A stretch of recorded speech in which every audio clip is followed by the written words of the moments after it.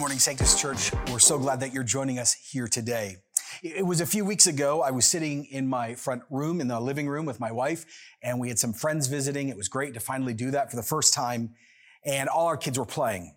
My son, 9 years old now, walks in, and he interrupts the conversation, not rudely. He says, "Excuse me." And I said, "No, how can I help you?" And he says, "I've got a problem." I said, "Well, what's your problem?" He says, "I have sisters." I said, "Well, that's going to last for a long time, basically till you're dead. And that problem is not going away." He said, "Yeah, but they're making fun of me and I am actually sort of upset about it and it's just got to stop." Now, I know sometimes he lies to attack his sisters. So I wasn't really sure. He's like, no, for real, Dad, this is real. This is serious." So I said, "Okay, well, we'll deal with it in a bit." And he stopped. He looked at me and he said, "No, Dad, this is above what I can deal with. I need you to come and deal with them right now on the trampoline." So I went and did it, and in that case, he wasn't lying. And my friend who was sitting with me said, "What an unbelievable image of prayer. We, little kids, walk into the throne room of God, the one who is uncreated, the one who's responsible for, all of reality. And we go, 'Hey, Dad, sorry to interrupt Gabriel and Michael and all the saints and the angels and the elders, but I got a problem, and it's above my pay grade, and I need you to deal with it. And I need you to deal with it now because I can't do it.'" It's amazing that every single Christian on earth, no matter education level, gender, ethnic background, we all have that same profound access. Now, I want you to keep that image in your mind today because it's going to matter not only for you personally, but for us as a church in this season. So, welcome to week 2 in this unusual vision series that we're walking through the early part of Exodus, dealing with impossible situations that God cuts through. Last week, and by the way, I need to stop. If you did not listen to last week's message and you belong or connected to our Love Sanctus Church, I'm begging you must go back and listen to it. Please. It's so important that you hear last week's message to connect to this one, but also to understand the tone and the tenure of this year.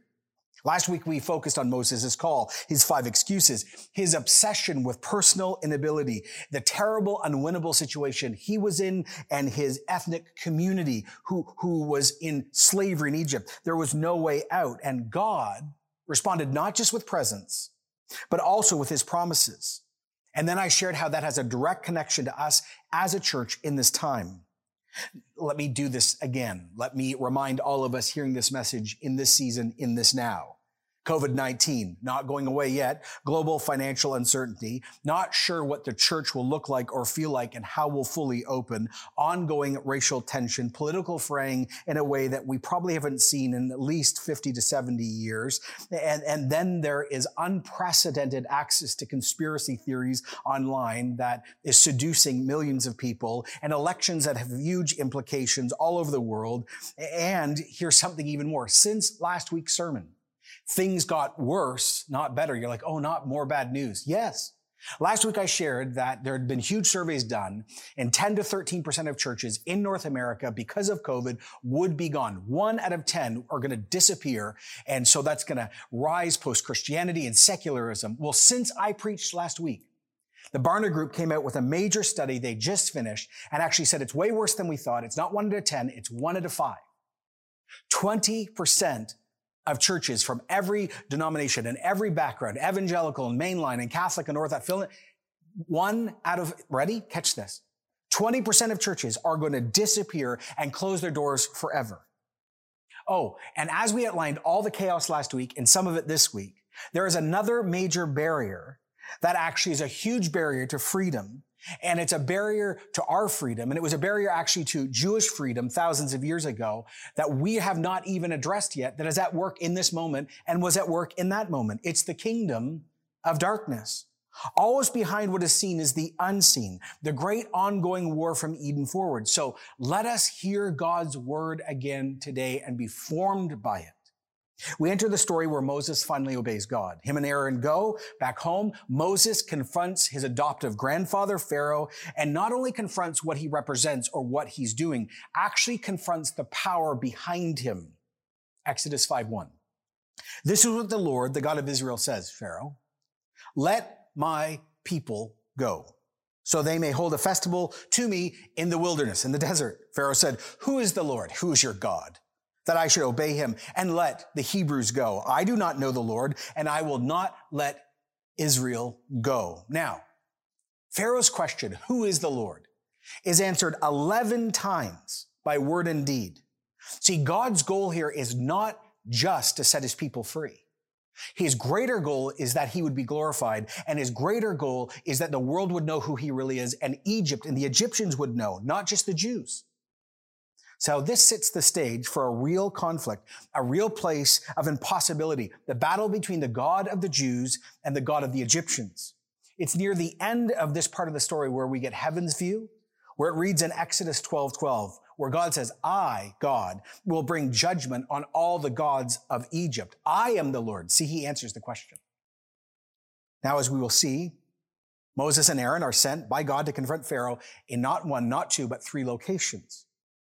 They confront him outside, bathing in luxury in the morning. They confront him in the royal court, the place of literal religious and political and military power, and also confront him just walking outside in his kingdom. Any place where Pharaoh leads from or lives, God confronts him. Then comes the 10 plagues. Actually, there's 11 miraculous acts that point to one thing. God is sovereign. God is king. He is greater than the greatest leader of that time. He is greater than the greatest superpower of that time, Egypt. Exodus 7:10. So Moses and Aaron went to Pharaoh and did as the Lord commanded. Aaron threw down his staff in front of Pharaoh and his officials. It became a snake. Pretty impressive. Pharaoh then summoned his wise men and his sorcerers, and the Egyptian magicians also did the same thing by their secret arts. Each one threw down his staff. It became a snake. By the way, this is not fable. This happened. This is a historical moment. Both of these groups are empowered by supernatural other forces. The question is, who is stronger? See, Pharaoh's not impressed. He's seen this 1,000 times over. He challenges Moses' authority and the identity of the God that Moses and Aaron are representing. Mocking the demonstration of power, Pharaoh goes, hey, boys, come over here. Do the same thing. And they do. See, here's the point. The demonic are real, and they have real power. But here's the difference. They don't have eternal power. It's not from the hand of the King of Kings. It's not from the Lord of Lords. It's not from the Almighty God. That's why what happens next happens next. But Aaron's staff ate, killed, swallowed up their staffs. Yet Pharaoh's heart became hard, and he would not listen to them, just as the Lord had said. It appears that Moses and Aaron's sign has been outdone until Moses and Aaron's staff kill and eat the staff of the Egyptians. This is a physical outline of a spiritual conflict happening between the gods of the nations and God, who has chosen this insignificant group of Hebrew people as his only son. Pharaoh will not obey. Pharaoh will not give in. Pharaoh will not relent. So now comes the famous 10 plagues. But more, this whole account is to show who is the true living God, who is not just God, but the Almighty God. This is God's judgment. This is actually God's humiliation on the Egyptians of that day. The first plague begins like this in Exodus 7:17. This is what the Lord says, by this you will know I am the Lord. With the staff that is in my hand, I will strike the Nile, the water of the Nile. It will be changed into blood. The fish in the Nile will die. The river will stink, and the Egyptians will not be able to drink its water. Moving from the courtroom in the first encounter, now it's not just Pharaoh who's going to be encountered. Actually, all the people will feel the effects of God's coming wrath. One of the most basic needs of human life is what? Water. And now the basic need of life is about to be contaminated. Now, why does God start with the Nile? Because the Egyptians thought that the Nile was a god itself, the source of life, and it's now going to become the greatest source of death. The first plague was directed at Apis, the god of the Nile, and Isis, the goddess of the Nile. And there's even another god who's the guardian of the Nile. And the Egyptians even believed that the Nile was the bloodstream of Osiris, who was reborn each year when the river flooded. All of Egypt was fully dependent on the Nile for life, for economics, for religion, and civilization. God strikes the heart of security, prosperity, and religion, and also is reminding them, have you thought of this? That this is the very river that Pharaoh committed that horrific act where he made the Jews kill all their firstborn sons. Now we begin to see God's dangerous remembrance. But, verse 22, the Egyptian magicians did the same thing by their secret arts. Oh, and Pharaoh's heart became hard. He would not listen to Moses or Aaron, just as the Lord had said. Instead, he turned and went into his palace. He didn't even take it to heart. Please, move on. And all the Egyptians dug along the Nile to get drinking water. So the ongoing power struggle between Pharaoh and Moses, between God and the gods of Egypt, continues. It seems like it is an equal match. Oh, but there's always a wrestle before the victory. That's why years later, generations later, Paul would write in Ephesians 6, we do not wrestle against flesh and blood. But what we forget when we read that is the wrestling is real. You don't just say in Jesus' name and it's done. No, there's always a fight before the victory. Well, 7 days passed. 7 days passed. 1 week later, God sends Moses now to the court of Pharaoh, again, the place of power. The first major plague caused infrastructure chaos for a bit, but water still was accessible. So the next plague comes from the same place, the Nile. Exodus 8:6. So Aaron stretched out his hand over the waters of Egypt, and frogs came up and they covered the whole land. The magicians did the same thing by their secret arts. They also made frogs come up out of the land of Egypt. Now, I want you to just sit with this for a minute. Forget some little storybook version of this. I want you to imagine millions or hundreds of millions of frogs croaking all at once. Can you imagine the noise? The slimy things are in your bed, in your bread, in your socks. They're on you all the time. They're in your baby's crib. No person, no place would not be touched by this plague.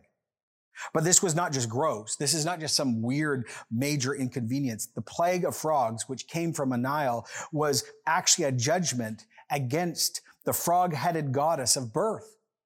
This was a sign, again, that God was judging the gods, and frogs were thought to be sacred. And now the supposed sacred symbol is causing chaos across all of Egypt. This created a massive public health crisis. No one's able to prepare food properly. So Pharaoh comes and he cries out to Moses, and Moses then prays, and the millions or hundreds of millions of frogs die where they're sitting, and the land begins to reek. Can you imagine not only the smell, but the public health crisis of literally trying to deal with, burn, bury millions of dead frogs? Verse 15, when Pharaoh saw there was relief, he hardened his heart and would not listen to Moses and Aaron, just as the Lord had said. So come plague 3. Exodus 8:17, Aaron stretched out his hand with a staff and struck the dust of the ground. Gnats came from on the people and the animals, and all the dust throughout the land of Egypt became gnats. And when the magicians tried to produce gnats by their secret arts, they could not, since gnats were on the people and animals everywhere. Now, what's a gnat? In English, it just means a biting insect that has 2 wings. So actually, the gnats we know most are mosquitoes. There's a great chance this is mosquitoes. And I want you to imagine this. Hundreds of billions of mosquitoes suddenly just appear and start biting everyone. Can you imagine how many people probably took their life regularly just because they are covered with these and cannot get any relief? Did you also notice that Aaron struck the land? See, God has authority over land and water, seen and unseen. And this time the magicians can't keep up. Oh, yes, they were real. Yes, they weren't charlatans. Yes, they had real demonic power. But like in all stories of spiritual conflict, God is all powerful. Satan is just powerful. In time, his power always comes to an end. By the way, this was the judgment on Set, the Egyptian god of the desert, of the land. Well, it says in verse 19 that the magicians go to Pharaoh and they say, this is the finger of God. This is above our pay grade. Oh my goodness. And Pharaoh's heart is hardened and would not listen, just as the Lord had said. So you got blood and frogs and biting insects, all for a brief time, and they're there and then they die, and they don't cause death en masse to the Egyptians, and it deals with comfort in everyday life. But now the next 3 plagues get much more serious. The 4th plague is flies. Exodus 8:21, if you do not let my people go, I will send swarms of flies on you, your officials, on your people, and into your homes. The house of the Egyptians will be full of flies. Even the ground, I want you to sit with this. Even the ground will be covered with them. And then God says in verse 23, but I'm going to make a distinction between my people and your people. The sign will happen tomorrow. Okay, ready? Think about this. No screen doors. No fully fixed doors, no windows in this very hot climate. They had fabric on windows and on doorways. They needed breeze and airflow. If they did not close or shut up the doors and windows, remember, no glass like we have today. then you live in dangerous, sweltering, unbearable, maybe killer type heat. So you've got to keep your house open. But if you open them, then you're going to literally be surrounded by and covered by and choking on swarms of flies. When you open your mouth to eat, your mouth is full of flies. When you sleep, you're covered with flies. When you work in the field, covered with flies. And we all know that flies are not just irritating. They carry what? Disease. This is like a biological weapon against the whole population of a nation. Pharaoh begins to crack. His demonically inspired magician's power has come to an end. His pride and power begin to give way. And now his people are all touched and the Israelites are not. But death is coming closer and closer. So it says in verse 25 that he said, okay, just enough. He says, you can go and you can go sacrifice to your God, but do it here in Egypt. So yes, but on my terms, so no. But Moses and Aaron have said, no. God has told us we must leave Egypt with men and women and children and all our animals and everything we own. We must go into the wilderness to do this. We must obey God and worship God as he determines, not as we determine and not as you determine, which would have been shocking to Pharaoh because in Egyptian faith, men did the worshiping, not women or children. So Pharaoh will not give in. So we arrive at the next plague. Exodus 9:2, he says, if you refuse to let them go and continue to hold them back, the hand of the Lord will bring a terrible plague on your livestock in your fields, horses, donkeys, camels, cattle, sheep, goats. But the Lord will make a distinction between the livestock of Israel and that of Egypt. So things are getting worse. This plague is going to affect the food supply. This is going to affect their ability to work because these animals were the center of how farming and transportation took place. No Uber, no airplanes, no UPS, no Amazon, no I ordered. No. This would decimate the economy. And maybe you didn't catch it. For the first time, God says personally, my hand will do this to you. Oh, this is another attack on the gods of Egypt. This was judgment on the goddess Hathor and the god Apis, who were depicted as cattle. This is a national humiliation. It happened just like God said. Now let's just pause here for a moment because some of you are feeling pretty upset at God. How could God be so cruel and so mean? And whoa. First of all, this nation is enslaved his only first son, Israel. They don't have a right to them. And second of all, have you caught it? God keeps giving grace upon grace. He gives so many outs to Pharaoh.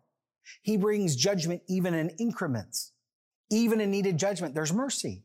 Because God is holy love, not just love and not just holy. He's holy love. But Pharaoh, he will not heed God's warning. He will not sit under God's mercy. He will not submit himself to God's word. It's also really important we catch this. It's going to matter later.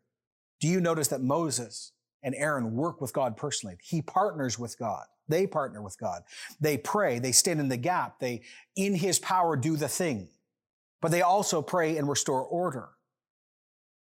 Now, Pharaoh will not listen no matter the cost to him or his people. So God sends the sixth plague, festering boils, which, by the way, was a judgment on three of their gods, Sunu, Isis, and others, because they were believed to have the power to stop disease, and yet they couldn't. Now, this gets real interesting. Exodus 9:8. God says, take a handful of soot from a furnace and have Moses toss it in the air in the presence of Pharaoh. It will become like fine dust over the whole land of Egypt, and festering boils will break out on the people and the animals throughout the land. Now, I have heard this story my whole life. Growing up in Sunday school and church, I've heard this, but only this week did I see the real power of this moment.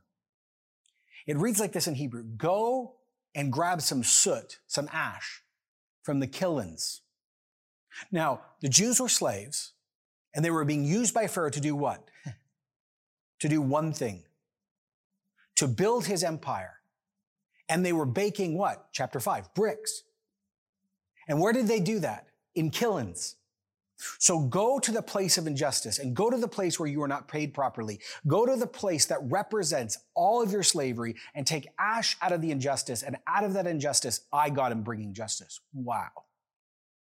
It says it got so bad in verse 11, the magicians could not stand before Moses because the boils were on them and all the Egyptians. Now, this also matters because in this time, magicians were also the doctors. They used supernatural and natural medicine, and they could not heal themselves. This whole affair has become unbearable, debilitating, sickness, pain. It's everywhere. And not done, God acts again. He brings even more worse moments on the nation of Egypt. Each plague had grace, but now the gloves are off. Exodus 9:15. For by now, God says this to Pharaoh, I could have stretched out my hand and struck you and your people with a plague that would have wiped you off the face of the earth. Whew. But I have raised you up, Pharaoh, for this very purpose, that I might show you my power and my name might be proclaimed in all the earth. You don't know who I am? Oh, you're going to know who I am now. You think you're in charge? No, I'm in charge.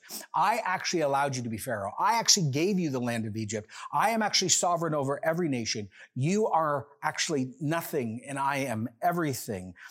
This moment is going to have global implications. This is going to be talked about for generations. We're sitting here in 2020 talking about this. I am sovereign, God says. I'm God. I'm uncreated. And Pharaoh, you're created. I'm all powerful. You're only powerful. I have no beginning or end. You have a beginning. Oh, and trust me, you have a coming end. I'm the potter and you're just the clay. Again, let me remind you, for all of us hearing this in 2020, Pharaoh was the most powerful, most wealthy, most armed man in his time. He is the nuclear option of his age. And God says, you got nothing on me. So in verse 18, therefore, at this time tomorrow, I will bring the worst hailstorm that has ever fallen on Egypt from the day it was founded until now. Now, we've all experienced little hailstorms, but if you read the story of hailstorms that are dangerous and deadly, you can read about them. It's pretty wild. Hail falls at 50 meters per second. The largest hailstorm, piece of hail that's been sort of measured in the last 100 years was 1 kilogram. In minutes, a really serious hailstorm can kill people, but also can wipe out whole crops. By the way, this is a plague directed at Nut, the sky goddess, Osiris, the crop fertility goddess, and Set, the storm god. Each one of them is overcome by the true living God, and the land is devastated. So the hailstorm comes and brings death en masse. And Pharaoh says, I've sinned again. Moses, can you pray for me? You can go. No, you cannot go. You can. You cannot. I've changed my mind. So it says in Exodus 10:3, this is what the Lord, the God of the Hebrews, says, how long will you refuse to humble yourself before me? Let my people go that they would worship me. If you refuse to let them go, I'm bringing locusts on your country tomorrow. Pharaoh is warned. He refuses. And so this mass of locusts come and devour everything. Everything. It actually says in verse 15, nothing green remained on the trees or plants in the whole land of Egypt. Literally decimates what's left. The pattern is repeated. Pharaoh would not repent. And so the second last plague comes. It's darkness.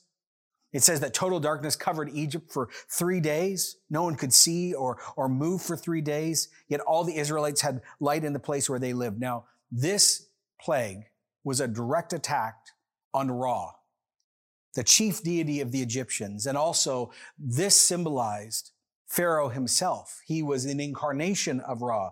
And for 3 days and 3 nights, there was pure darkness. Ra is overcome. Pharaoh's power is stripped. And again, we're sitting here in 2020. We don't get this. We've got lights on our phones, on our tablets, in our cars, in our homes. We can have light at any time. In this moment, there is no light. No stars, no moon, no sun access for 3 full days. And in the ancient mind, darkness was associated with death and God's judgment. And also, darkness was scary to people because unlike what we live today, when you traveled in darkness, thieves and bandits, all of it. This is a precursor to death. So we come to the end. The precursor of darkness, death is coming, but now death comes. And the last judgment, again, is on Isis, the protector of children. This is going to be the ultimate disaster for the royal family, but every family in Egypt, because in ancient times, the family's future was connected, who? To the firstborn son. God says to Egypt, you've enslaved my firstborn, so now I will take your firstborn. Exodus 11:5. Every firstborn son in Egypt will die. From the son of Pharaoh, who sits on the throne, to the firstborn son of the slave girl, who is at her handmill, and all the firstborn cattle as well. There will be loud wailing throughout Egypt, worse than there has ever been or ever will be ever again. I am the Lord, Pharaoh, and you are not. And since you will not bend, I will break you. And don't misread this. It's not just those who have just been born. See, we misread this all the time. Anyone who's a firstborn son, children, adults, grandparents, all die in a moment. And not just them, but also the animals. The Hebrew people belong to God, not to Pharaoh. Now, in the middle of this, just before this takes place, we begin to see God's work of redemption. It says in Exodus 12:7 that each family is supposed to take a perfect little lamb. Verse 7, they're to take some of the blood and put it on the sides and the tops of the door frames of the house where they will eat the lamb. This unblemished animal, this no defect, no disease, perfect little animal is given as a sacrifice to God. It represents a life laid down, one taking the place of another. The blood covers the doorposts in Goshen, the Jewish homes. And when the angel of death comes, he will pass over because he will see the mark. And so it happened. That night, hundreds of thousands or more died instantaneously. Hey, Sanctus Church, God does all of this in a season of chaos for his people, in a season of no freedom and fear. He does all of this before freedom, not after. His promises begin to get enacted. He moves in the season to set his people free so they can walk into the next season. So I need us to stop again in Sanctus Church. We need to be reminded, but we also need to keep in step with Jesus' spirit in the season. So, okay, how does this help me this week right now? How does this help our church? Number one, let us be reminded that we have all, if you're a Christian, been set free already from Pharaoh and the gods of Egypt and the gods of this world through Jesus Christ. God has done this through Jesus.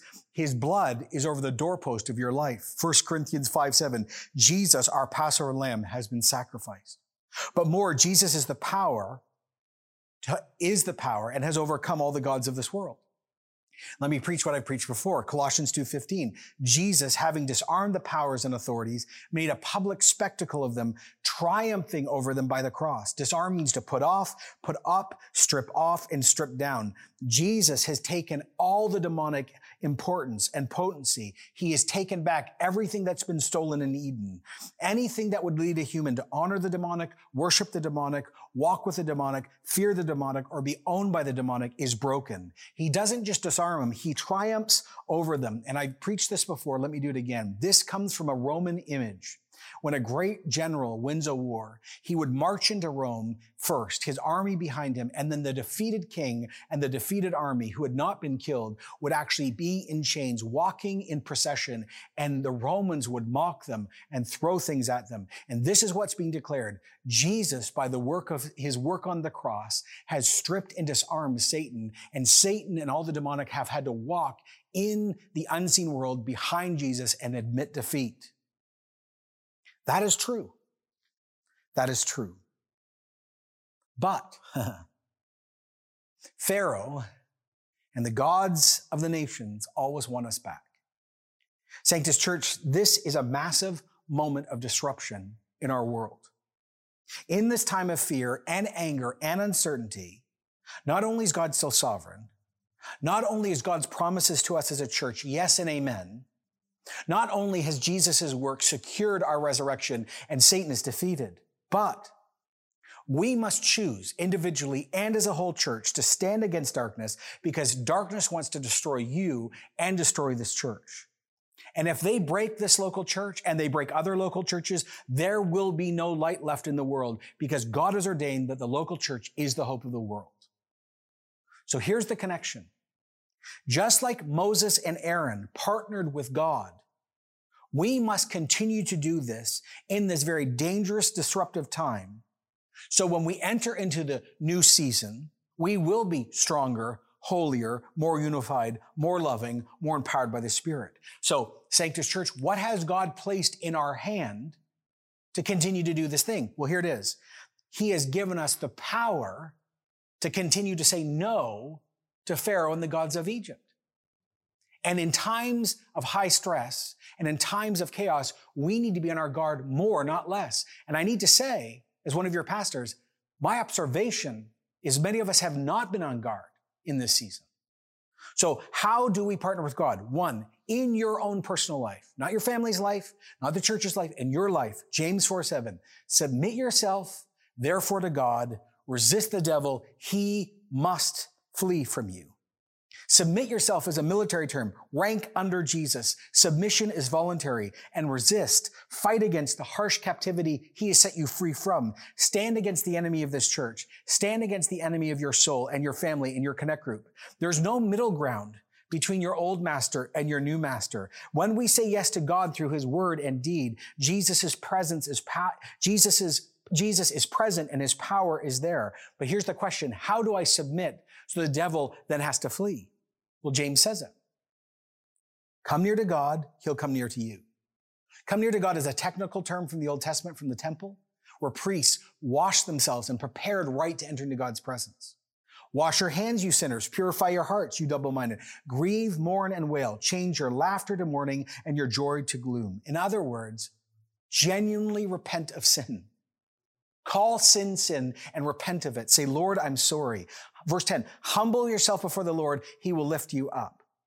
Humble yourself doesn't mean I'm garbage, I'm nothing, I'm stupid, no. That's the enemy. It's I need the work of Jesus. So in this moment of disruption, as we're waiting for a next chapter that is post-COVID and the world gets back to whatever the new normal is, here's what we need to do. We must continue to remind ourselves that Pharaoh and Egypt are already defeated, but we need to submit ourselves to God in personal holiness, resist the devil so he will flee.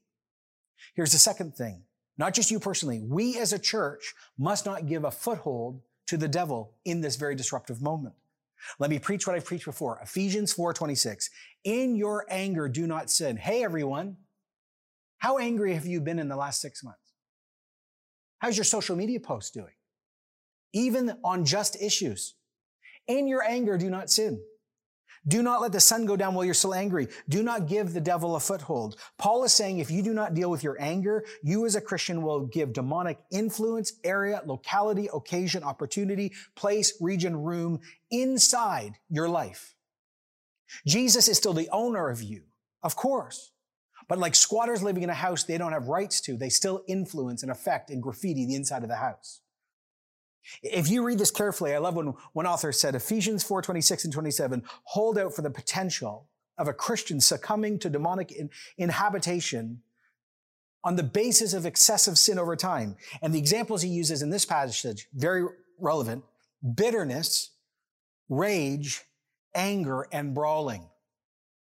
Now, Ephesians 4:30 gives perspective that the demonic inhabitation and influence isn't permanent. Paul affirms that a sinning believer is still the property of God. They're sealed until the day of redemption. But he teaches us that the Spirit of God is grieved and the sinful behavior gives foothold, topos, to a demonic spirit. In other words, many of us in Sanctus Church have allowed a Trojan horse in ourselves, in our family, and in this church. How much room have you given to the evil one through your thoughts and your words, your social media posts, and your interactions? A demon in me but does not own me? Yes.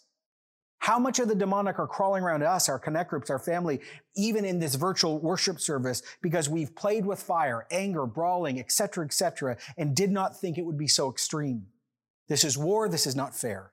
Just because you don't think this could not happen, or it doesn't fit into your theology, or you don't really believe in demons, or you don't think that could happen to a Christian, does not mean it will not happen to you. The Bible says it will, so if you play this game, it will. Here's the point. We need to commit personally to personal holiness and resisting the devil, and we as a church must not give topos, foothold, in any way, shape, or form to the evil one in this moment. And if we have, we need to repent and ask God to clean the house again. And here's the last thing. How do we continue to partner with God in this season? Just like Moses and Aaron did. Well, here it is. There are so many things that are bigger than us. This is an impossible moment. And when we're facing down spiritual resistance we can't even see and all these massive issues, here's what we need to do. We need to also, when we say jokingly around here, when it's above our pay grade, we need to go to God in prayer and ask him to do something we can't. Let me end here. 1 Thessalonians 2:18. Paul says, I wanted to come to you, certainly I, Paul, again and again, and Satan stopped us. So in 1 Thessalonians 3, it says, night and day we pray earnestly that we may see you again and supply what is lacking in your faith. And if you keep reading, he says, may God our Father and Lord Jesus Christ clear a path from us to you. This shows the reality of our partnership with God and the reality of spiritual warfare. This is not illusion. This is not fable. Paul, the great giant of missions, the great man of prayer, the great man of theological output, one of the greatest leaders and thinkers in history, the one who was caught up in the third heaven, the one who was chosen by Jesus to tell the world about God's second chance, is literally in his ministry stopped by the kingdom of darkness. Not just once, but again and again and again. Paul could not and was not able to see the local church because Satan shut every door. Satan stopped, blocked, closed, and clogged the way. So the war is not fable, it's real. And Satan can stop a church, and Satan can stop a Christian, and Satan can dampen a move of God. And Paul was so aware that this was so impossible and so above his pay grade that he prayed this, may God our Father and the Lord Jesus Christ clear a path. So you say, well, John, what's the response this week? Well, number one, in this time of fear, uncertainty, and all the stuff we're facing, and anger, and fractions, and fraying, submit yourself to God, resist Pharaoh and the gods of Egypt, and he will flee.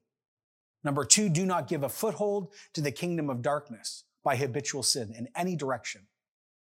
And ask the Holy Spirit this week, where have I done this so topos, foothold, can be removed? And third of all, we as a whole church need to do this. We need to go before God. Last week we said, God, here are the promises. We remind you. This week we need to say now, God our Father and Lord Jesus Christ, clear all sorts of paths, do all these miracles personally and as a church so your kingdom can move forward in this very dangerous time.